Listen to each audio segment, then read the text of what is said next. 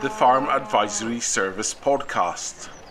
Audio advice on livestock, crops and soils, environment, rural business and more. Brought to you in association with the Scottish Government. Welcome along to this Farm Advisory Service podcast, focusing on the Lanarkshire Soil Nutrient Network Farm. My name is Jennifer Struthers and I'm a consultant with SAC Consulting. We're joined today by Mark Tripney from iSoils. Hi Mark, how are you today? I'm good, thank you Jennifer. Thanks for inviting me along. Could you just give us a little bit of an introduction about yourself, your role and what your general job is at the moment? Yeah, my background is actually farm management. I spent quite a number of years managing cows and corn is probably the best way to describe it, and got a real interest in soils when I was farm managing, so managed with much more detailed soil analysis. Set out as a farm consultant some 15, nearly 16 years ago with the desire to do more work in soils and to get people to understand soil analysis better. So I spent a lot of my time talking to farmers, growers, agronomists, fertilizer trade on how nutrients fit in and encouraging people generally to take a more detailed look at soils rather than to use the basic soil analysis, which is, to be quite honest, designed for selling fertilizer. So what are you covering, all of the UK, or what sort of areas do you cover? Yeah, I mean, some of my roles, I do end up covering a large proportion of the UK. I mean, I have lived in the northwest for quite a while, but now reside in Scotland. So, you know, there's a lot of work that can be done remotely as well, because I do like to get out into the field, you know, and speak to farmers wherever I am in the country. Yep, and that's been a bit of an issue this year, but it's all we can do. In terms of, I thought I would give you a little bit of background about the project in terms of what we were doing with the Soil Nutrient Network. So this is sort of focusing on upland farms in the Nuneaton Valley, which is located just between Crawford John and Sanquhar. The area was chosen as it's a very typical upland beef and sheep farm area.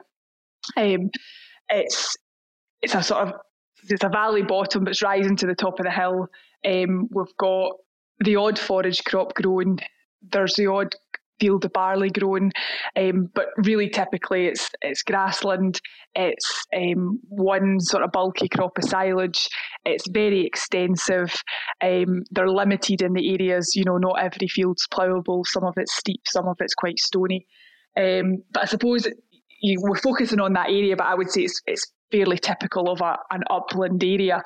And we were just focusing in on some of the challenges and issues in terms of soil and nutrient management in that sort of area. So one of the things we did as part of the project obviously was soil sample the farms that were taking part. And again, as I would say, probably typically for what we're finding in upland farms, when we soil sampled, we've got an average pH of about 5.6 for the grassland fields.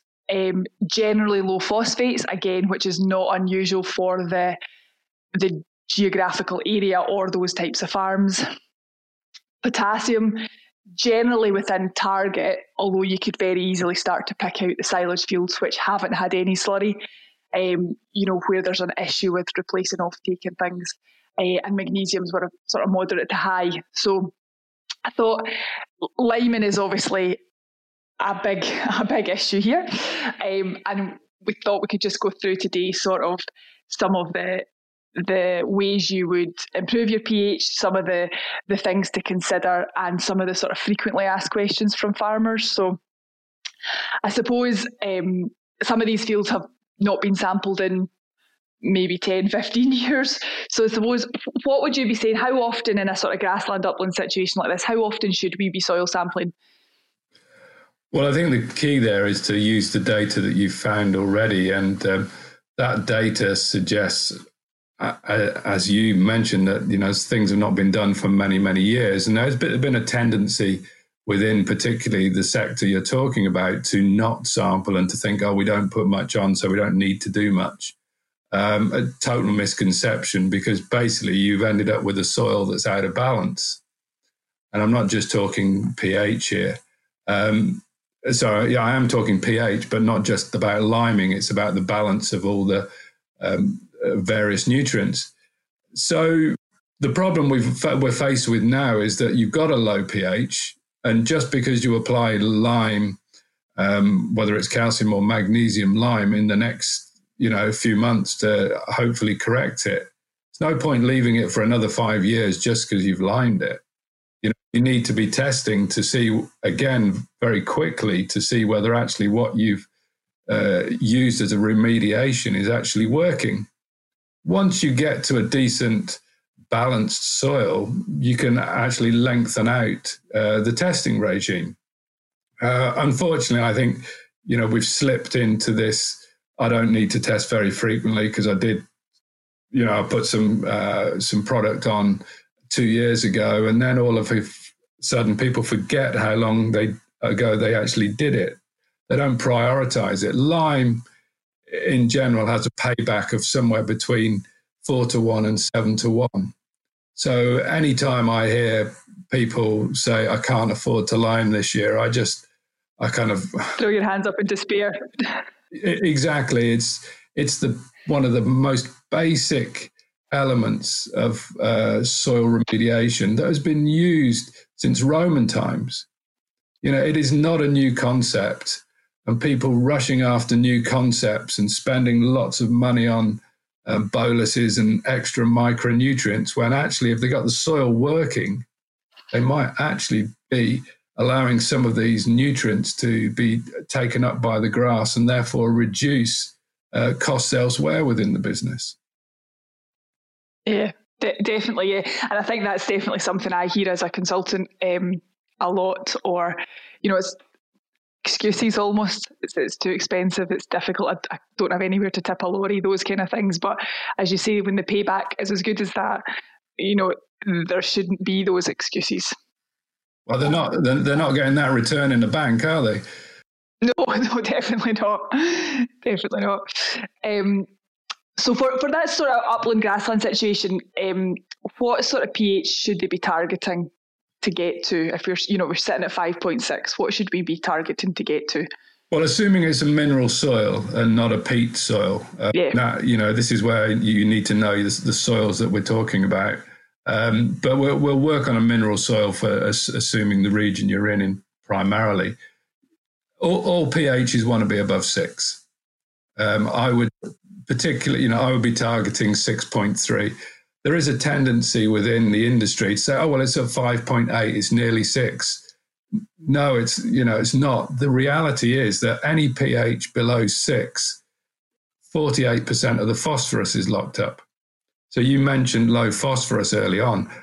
A good way of remediating low phosphorus is actually putting lime on, because you make the phosphorus much more available.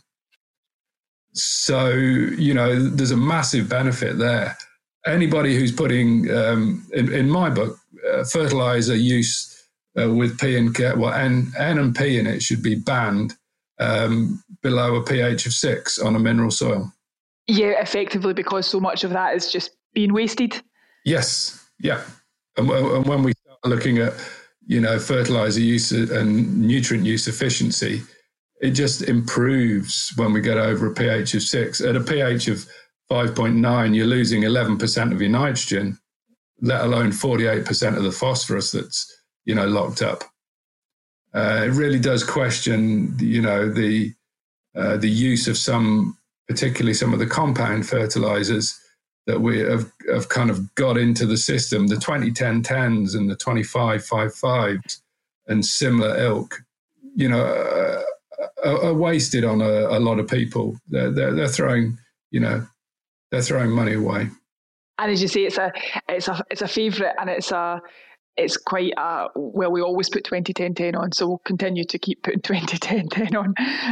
That's quite a common one, I would say. Well, one of the worrying things about 20-10-10 is that it's got 15% filler in it. So you're not even buying a complete fertilizer. So if you're happy to be paying, for the 2 to 4 mil grit that's in, a blended 20-10-10, well, that's fine. But I wouldn't be.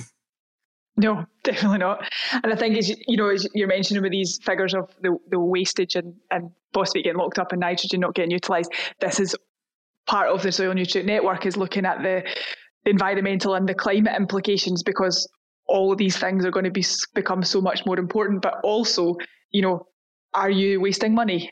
And that's usually the most important thing to a farmer. And all these things go hand in hand. They do go hand in hand, and I think this comes down to the value that farmers put on soil tests. And unfortunately, farmers have undervalued soil tests for years and years, and I think there's a number of reasons for it. But I think the primary reason is that a lot of them got done free, and farmers still kind of expect them free when they're very, very cheap. But it's the interpretation that's key. The appropriate fertilizer, and not just being sold what you bought last year because the man's rang you up and you're in a rush and you say, oh yeah, just put me down for 20 tons of what I had last year, when it's actually totally inappropriate. In terms of, so if we're working through this as a sort of process, so we've sampled now, we know the pH, we know our P's and K's.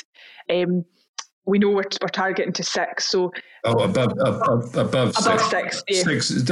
Let's say a target of 6.3. We'll lime to 6.3. Okay. The farmer's got these results. One of the first things that they potentially look at is, well, how much lime am I going to need? But also what kind of lime? So there's obviously options in terms of magnesium versus calcium, and then we've got the prilled options and things. So can you just kind of talk us through how you would go about comparing the different products and what you see each of those, or the role they have to play? I think the first thing we do is debunk the 2 ton per acre myth and standardization of lime applications. What people forget is the 2 ton per acre actually came from a period between 1939 and 1976, when a grant of 60% was available for 2 ton every 5 years. Thus, we've got this myth and parlance within the industry that's what should go on every time. And unfortunately, the spreading trade don't help that, and that because they like to divide everything into 20-ton equal numbers. So I'm very cynical about that, because it's not good science in a lot of ways. That people need to do the calculation of what lime they might need, and it's not always a standard figure. It varies depending on soil type, and actually, if it's grassland or arable. Grassland and arable are different rates to raise pH, because you're looking at a different depth of soil. 150 millimeters compared to 200 millimeters for arable, you're trying to influence in general. The interesting point there is, if you're actually, I know the upland areas might not always be ploughing, but if they're ploughing to a deeper depth of 10 inches with 250 mil, potentially you need 25% more lime. So, you need to understand how much soil you're moving and what depth you're trying to affect. The important thing to remember on lime is that there has been regulations in place since 1991. 1991 fertilizer regs do state 3 grades of agricultural lime: ground lime, screened lime, and coarse screened lime. Now, the majority of lime that's available in the UK at the moment is screened lime. There is very, very little ground limestone available in the UK. That is fact. I've done samples from, I think it's 30 samples now. Only 3 of those samples were actually true ground limestone out of the 30 across the UK. In fact, about 13 of them weren't legally eligible to be sold as ag lime. So the Agricultural Lime Association has put in place a system called a standard called AQS, Ag Lime Quality Standard. Now, all reputable quarries that are operating members of the Ag Lime Association have this standard, have their lime analysed every year from any supplying quarry. Now, this states a couple of key criteria within it. A new concept to a lot of people, which is reactivity. It then states neutralising value, the granulometry, i.e. how fine everything is ground or screened, and then the calcium and magnesium contents. Now, all quarries that are operating to this standard should be able to supply an annual analysis to the farmer or the contractor lifting lime from their quarries. One interesting point to mention on that is all granular limes supplied in the UK at the moment are to AQS standard as well, because all those granular limes are made from fine limestone powder. So going back to what is on AQS, the term reactivity is again a lab measurement, as is NV. But the point with reactivity, the ranges I've seen on the tests that I've done on reactivity are between 10% and 100%. Quite a variation. Massive variation, and the reactivity is the key, and the reactivity is linked to how finely ground the material is. People get hung up on neutralizing value, and I have to say that RB209 and some of the Scottish colleges literature doesn't help there either, because there is an assumption that everything is ground limestone, when from the figures that I've told you, it patently isn't. So the finer the grind, the higher the reactivity. I could sell you a solid block of limestone, calcium carbonate, a 1 meter block, useful for blocking your gateways.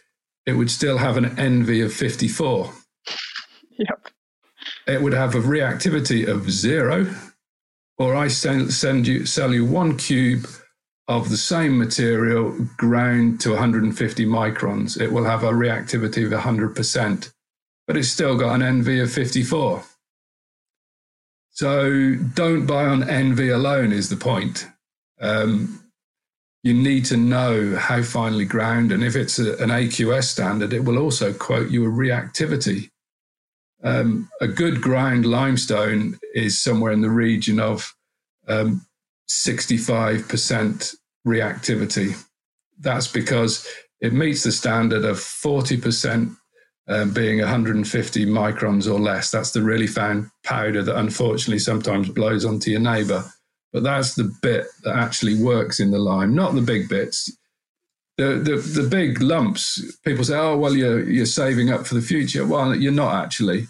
The reason lime breaks down, if you're liming a field at 5.2, yes, the lumps might break down.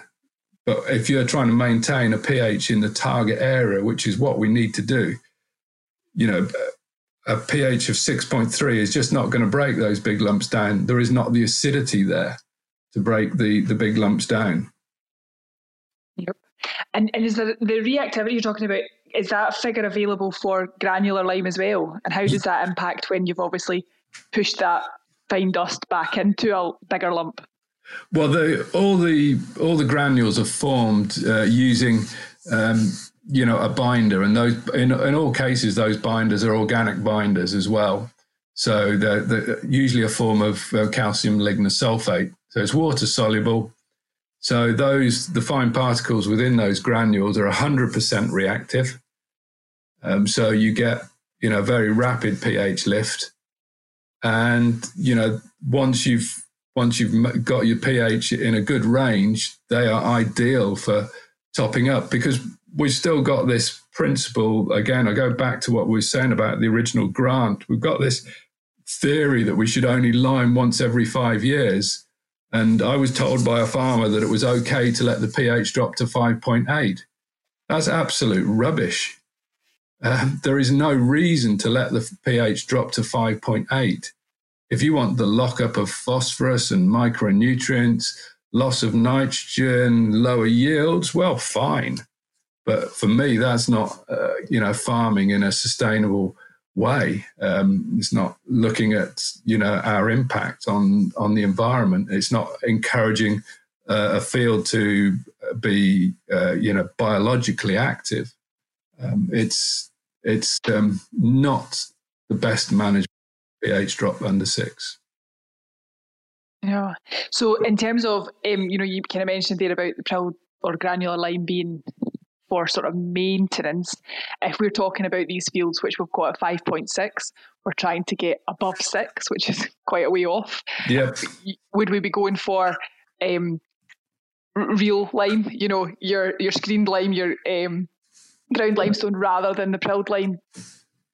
Yeah, I mean, I have to challenge your use of the real lime word there, because inverted commas, it doesn't work in a podcast. Granular lime is genuine Derbyshire or wherever it's pulled from. Some's made in Ireland, I appreciate, but it is all authentic, either calcium or magnesium carbonate. If you're working from a very low pH, bulk lime works extremely well, as long as it's of good quality. You want to be aiming for ground limestone acquisition. As an industry, industry of users, we need to be asking for this quality. And if all you're doing is buying on price, all you're doing is affecting your, the performance of your fields. So, we need to be doing with the lime is working a calculation. So if we're looking at a field that we're going to lime to a target of 6.3, we use the target pH minus the actual. So 6.3 minus 5.6 gives us a figure of 0.7. We then times that by the lime factor, and that can vary depending on the soil type and the depth. But if we're using it for grassland, we use a lime factor of 5, and that gives us a rate of 3.5 tonnes per hectare requirement. So it's perhaps not as high as some people might think. It's not the 2 tonne to the acre. It's actually less. The 3.5 is giving us about 1.5 tonnes to the acre of true ground limestone. That's what I'm going to emphasize. It's a lot of the recommendations are all based on true ground limestone. If you're going to use screened limestone, you're going to have to use more product to get the same effect, because the granulometry is not as good, the reactivity is lower, and you're not going to get the pH boost. The problem comes with the access of some of the machinery, particularly to smaller paddocks and through narrower gateways and in wetter conditions and timing, etc., which is where, the granular limes work extremely well. And just topping up on a regular basis. I mean, I know farmers now who are, are putting on an annual basis anywhere between 125 and 250 kilos a hectare of granular lime, because they can get on and do it themselves, and they're getting the forage improvements, particularly on cutting fields, but they're also seeing improvements in grazing fields as well. And keeping it topped up and keeping the rhizosphere operating, i.e. the root zone, the growth zone, keeping that stimulated, the phosphorus available, we get better productivity. So go back to just the granular again. I've heard that used as a sort of can be used as a sort of fire brigade treatment, or to treat hotspots. Arable people, as you say, might use it for a small hotspot in a field. I've also heard of situations where when people have got a big hill to climb in terms of a very low pH, that there's a place for using prilled lime as the sort of fire brigade get on now, hopefully get a quick boost, and then follow with your ground lime later. Is there truth in that, or is that just, rural myth? No, I mean, you can use it in the granular lime, as you know, you can just buy a couple of 600 kilo bags and you can bob it on. I know of people who've got sandy knolls within fields who, regularly go through and top up on those areas, particularly in arable fields. Yes, if we know it's a low pH, as I said earlier, it's sometimes a challenge to get a contractor onto farm to actually get them to do it in the first place, and they generally only come when they want to. So if you really want to get going, the point being is if you're considering putting fertilizer on and it's a really low pH, I would bin the fertilizer and just get on with some lime. You are going to get more response out of the lime, whether it's granular or bulk, than you will out of the fertilizer. Yep. Good. So I think we've fairly covered that in terms of your options there and how we should assess that. But what about when it comes to whether you're going to use magnesium or calcium lime? Well, this is where accurate interpretation needs to take place. And there's a lot of rubbish talked about high mag. And some of it's not really very helpful to the industry. Some of it is down to the way the soil results are displayed and the interpretation from that. Quite often a magnesium index of 3 is said to be high. Now, it's the same with any of these indices. You need to understand at what end of the indice you are. Now, an index of 3 for magnesium is kind of from 100 to 185 parts per million. You could be short of magnesium if you're at an index 3 and you're at 104 parts per million. But you're unlikely to be short of magnesium if you're 182 parts per million. So you need to understand, don't just use the indices, get these soil results interpreted properly. No disrespect, but most farmers do not know how to properly interpret soil results. And this comes from years of experience of doing it for farmers. They've got an eye of indices, but in terms of the interpretations and the balance between these nutrients, what we also have to remember is that pH is not just the function of calcium, the pH remediation, I should say. pH is actually the measure of hydrogen ions, and there are 4 key elements that affect pH in the base saturation. They're calcium, magnesium, potassium, and sodium. So in quite a lot of cases in livestock areas, we have a situation where we have an excess of potassium, a very high indice of potassium. It could be 300, even 400 parts per million I've seen on soil results this week. pH looks okay, but no measurement has been done of calcium because they've done a basic soil analysis, and that field can still be short of calcium. Same can be true with magnesium, but magnesium in a lot of cases is beginning to be a nutrient that is short. So you need good interpretation of your soil results to understand whether you need calcium lime or magnesium lime.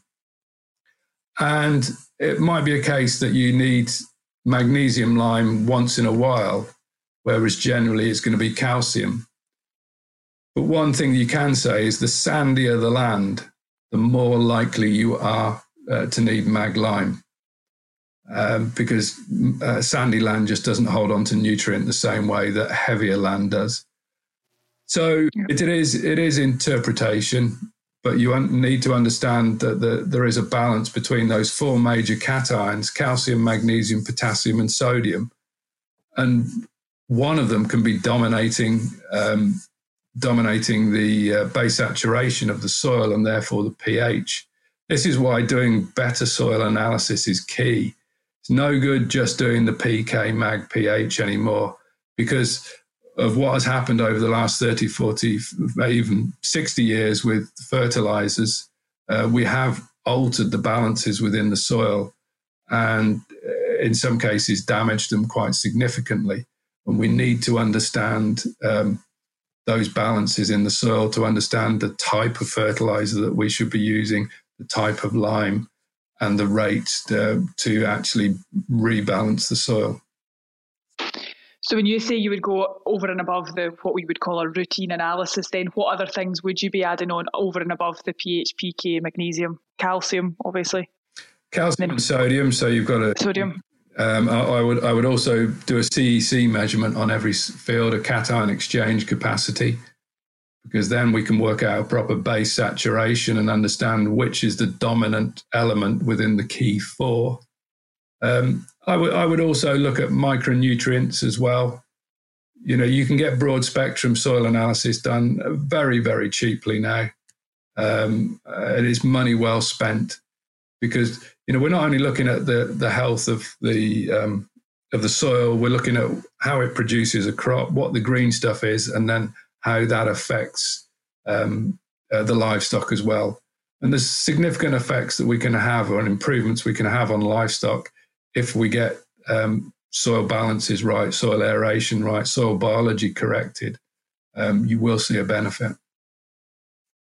Yeah, and as you say, people are probably more tempted to fix they'll spend money on boluses or, mineral drenches and things, but there's, taking it right back, there's opportunities to stop that before it happens. Yeah, definitely. So I think we've decided based on that we can make a judgment of what we're buying, what we're putting on, how much we're putting on. So in terms of application, if we're talking about this upland grassland situation that's unlikely to be ploughed, most of these fields that are sampled are unlikely to have been ploughed recently, and some of them just won't be suitable for ploughing. What time of year should we be thinking about applying lime? Or is it just a case of get on with it now? Well, it is a case of getting it on with it. We're very good at looking for excuses not to do anything. And, I appreciate there's weather restrictions. As a farm manager, as I mentioned at the beginning, I lived with it as everybody else has done. But, just don't use the excuses. It's don't leave it for another year and then put fertilizer on. If the lime contractor can't arrive, put some granular lime on and get the soil boosted, get it started, moving in the spring. For example, in the spring, if we're looking at sheep, for example, actually waking up the soil with a bit of lime before lambing is going to be no bad thing, because it's potentially going to see you through that period when there might not be a lot of grass. So it wants to be on. When you can fit it in. Don't look at excuses is the key. No, just when conditions allow, get it on. So one of the things, again, I've heard as probably maybe cited as an excuse would be about, particularly in these grassland fields, it's easy to understand you should be putting lime on when you're ploughing, and it's almost easy to book that in because you've got a process, you've got the ploughman coming, you've got the seeder coming. But in terms of these grassland fields that are unlikely to be ploughed, what about with livestock in it? Is there a time limit we should be leaving between spreading lime and putting the livestock back in? Is there any risks from that, or can we just spread it and put the sheep straight back in? Well, particularly with good quality ground limestone, where there's potentially a lot of dust, it has the potential to coat the leaf, which would never be ideal. So you need to have it washed off the leaf well. So that, again, that could be 1 week, it could be 2 weeks. So you have to make a value judgment on that, and there is no hard and fast rule there. I'd want to see it, washed off onto the soil rather than coating the leaf, because there is the potential for the lime, if ingested, to then start causing imbalances in terms of micronutrients in particular. The beauty of the prilled lime, granular lime, is that it's going to fall to the bottom. It's not going to coat the leaf. So I've no particular problems with livestock going back in very quickly, or even it being spread while they're in the field. The only caveat there would be if you're going on with very high rates of granulated lime, and I'm talking 600-700 kilos there. If livestock going back in was a problem, you might have to split the rate slightly. Yep. So really, as you say, if it's not coating the leaf, and you said there about getting it washed off the leaf within 2 weeks, in Lanarkshire it's probably going to rain much quicker than 2 weeks. It sure is in Lanarkshire, yeah. I don't think that'll be an issue. But yeah, so you say if as long as you can see that the leaf came off the leaf, we can get the cattle and sheep back in, which genuinely shouldn't be that long. And if you can work out, everyone's got fields that'll be sitting empty for some time. So no, that's good.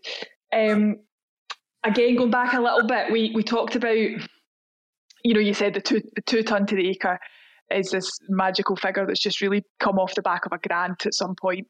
But when if we're looking at a really low pH, we're bringing it up, how much would you put on in the one application of ground lime? Is there too much you can put on at the one time? Should you be splitting it if you're really, really low, trying to get above 6?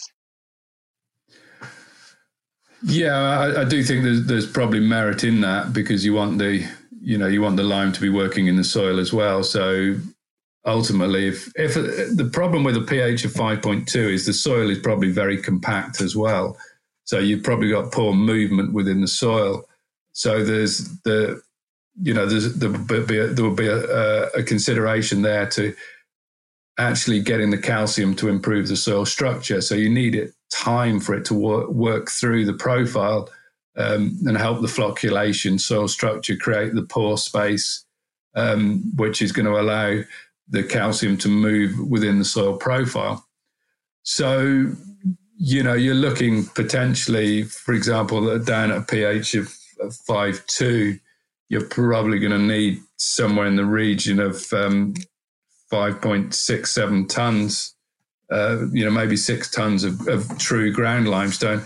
So, that's per hectare. So I suppose you'd probably put it on at, the higher dose, a slightly higher dose initially, and then top it up. Once the soil's working a little bit better. Yep, and how long in that situation? How long do you think it would be to get that situation where the soil's working better? How long would you leave between the 2 applications?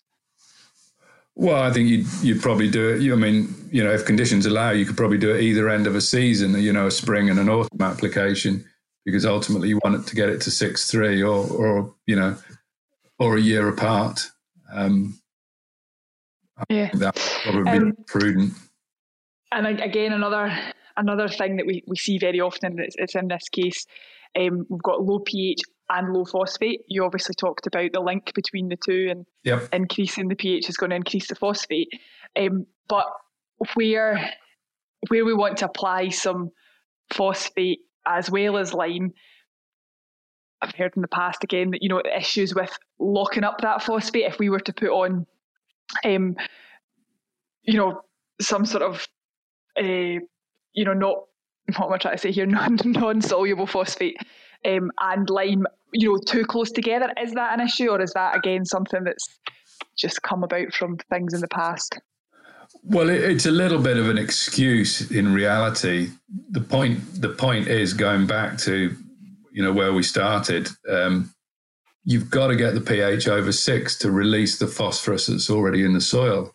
So I would not be worrying about locking up phosphorus. If you're a pH under 6, what you're trying. It's already locked up. It's already locked up anyway. So, if you decide, well, I'm not going to lime, I need to put phosphorus on, all you're going to do is lock up 50 to 60% of any phosphorus you put on within a very, very short space of time. So it's a pointless argument in that respect. You've got to get the liming right first. The only area where you potentially are looking at lockup with or increased lockup with calcium. Yes, calcium will lock up phosphorus. Don't forget it locks it up into bone. That's calcium phosphate. Yep. If you start heading towards a pH of 7, yes, you're going to potentially lock more phosphorus up. But it doesn't sound as though that's the problem with a lot of the land we're talking about. It's more to do with the release of phosphorus from the soil that we want to actually achieve. Yeah. So again, you would just prioritise the lime, and hopefully the rest will follow. Yep. Yep. So is most in these upland areas, there's going to be, we're not talking arable, we're not ploughing every year, but there will be obviously reseeding going on and things. So if we're talking about, we've got a grass reseed or we've got a forage crop or whatever, lime on the seed bed or ploughing it down, or what's the difference? Again, if it's coming down to timing and potential excuses and availability of contractors, is there, does it make that much of a difference? Should we just get it on anyway? No, if the pH is that low, there's no point in ploughing it down at all. Why spend the money and then bury it? What you're looking to influence is the profile.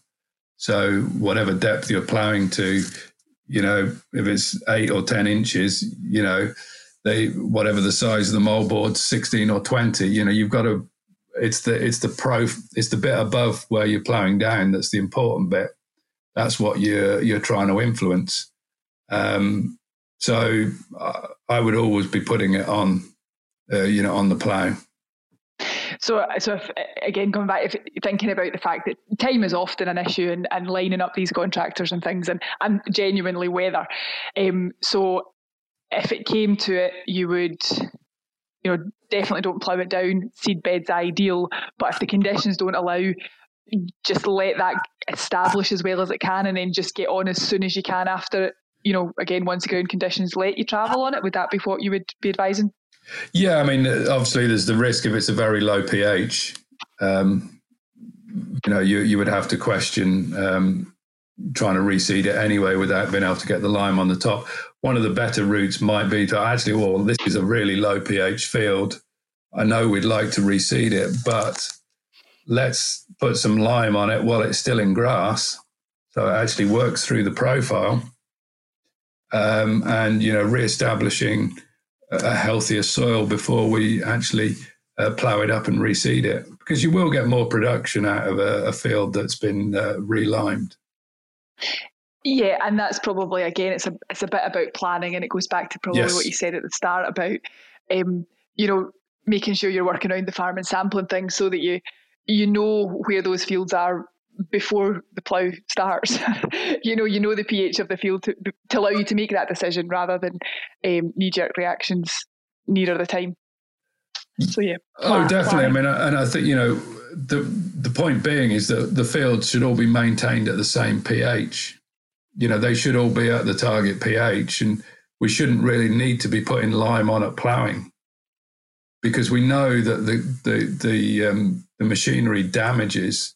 The heavy machinery that's now used for spreading damages, soil structure, when there's nothing to support it. So in my book, we've got to change the focus, and we've got to have all these fields at the optimized pH. Then we can reseed on proper decisions, dry matter, low dry matter yield decisions, rather than just because it's not performing and it's a low pH.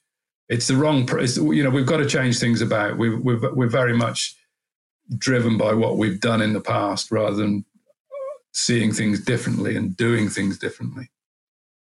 Yeah, no, definitely. As you say, it's a bit of a mindset, and it's sometimes seen as an excuse, but genuinely everyone is busy. There's less people on farms these days, and it's easy for it to become a job that doesn't get done. But as you say, it's a mindset thing about changing that roundabout and putting it higher up the priority list again. Yep. Well, and I suppose, again, it was one of the very first things that you said was what would you say to someone who says they can't afford to put lime on? But I think we've probably fairly covered that in terms of the return you're going to get. Is there anything more you would want to add about that? I would. The retort I would actually say to that is you cannot afford not to lime. I mean, liming should be part. If you've got a budget of I don't know how many £1,000 a year for your fertilizer bill, make sure that in that budget there is an annual. There's two. I mean, the two important things in there that are not included in a fertilizer budget are soil testing and lime. Those two come first, and then the purchase of fertilizer. What the trade try and do with us all the time, and you see it from June, July time. right through to the next spring, is they're trying to get you to buy all your nitrogens and your P and Ks early and second guess what's happening. But in reality, all you're doing is what you've always done. So, we're not changing the way we do things to improve soil. We're just, madness is doing the same thing all the time, every year. If you want change, you've got to look at doing things differently. So again, I think thinking about these farms, or thinking about, it's very typical. I would say, and certainly the area we're in, we've got a large area and the fields are nowhere near the target, and there's a lot to cover. So it's going to be a big chunk out of the budget that, as you say, maybe hasn't been budgeted for. And there's on the other hand, they're willing to spend a lot of money on fertiliser because that's what they see gives them the growth. How confident would you be in this situation? You've got the whole farm's 5.6, and the figures you're giving me of, you're 48% phosphate and you're 11% nitrogen that's wasted or not being utilised. How confident are you in slashing that fertiliser in half to be able to pay for the lime? Is that risky? Is that still going to impact your yield? Or are you not going to see a difference? Are you going to see a bigger benefit from the lime by cutting out some of the fertiliser to be able to pay for the lime? You're going to see a bigger benefit from the lime. So if you could cut, would you cut the nitrogen, for instance? If we said you're 11%, I think that was at 5.9, you said, 11%, if your nitrogen's not been used, we could easily cut that nitrogen by 11% and put the lime on.